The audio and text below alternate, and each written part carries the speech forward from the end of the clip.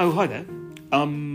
This is just to let you know that I haven't fallen off the face of the earth, and I'm just gearing up for season 2 of the podcast, which I hope you'll enjoy. Most recently, I've been trying to work out where Lilliput is because, and I'd forgotten this, it turns up in, well, no, it doesn't. Of course, it's in the book. Tasmania turns up in the book, or Van Diemen's Land as it used to be, because there are coordinates in the book that measure its position relative to Tasmania.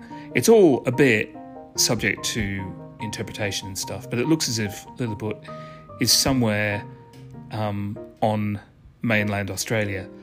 So that's quite interesting, and I think I might pay it a visit. So, yeah, there's that to come. And I've been talking to historians and designers and curators and great-great-great-grandparents. I didn't know you could be a great-great-great-grandparent and still be alive, but you absolutely can. So there's all of that, which is all to feed the exhibition that I've, I don't know whether I've alluded to. I never listened back to this, so look, if I've gone on about it too much, then I'm sorry, but it's getting really interesting now. I've got all the bits. I've been on shopping trips to junk shops in Hobart, Baghdad. Yes, there's a Baghdad in Tasmania.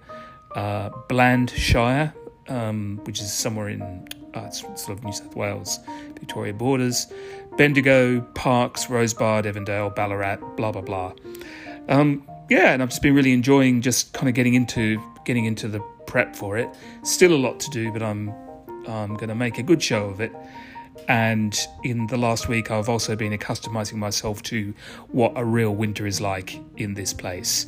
And last week, the Roaring Forties tore a wide trench through Tasmania from the northwest coast right the way through to the east, knocking out power lines, including mine, and knocking over the mobile phone mast. So I had a nice trip to the 18th century, which is really interesting. They couldn't have done any reading at night, or else the font will have been really big. Went to the next town and bought out their stock of tea lights and candles and stuff. And even with those, it was just impossible to do anything other than kind of just sit around and stare at the flames of the fire, for which I am very grateful. And then all of that got better.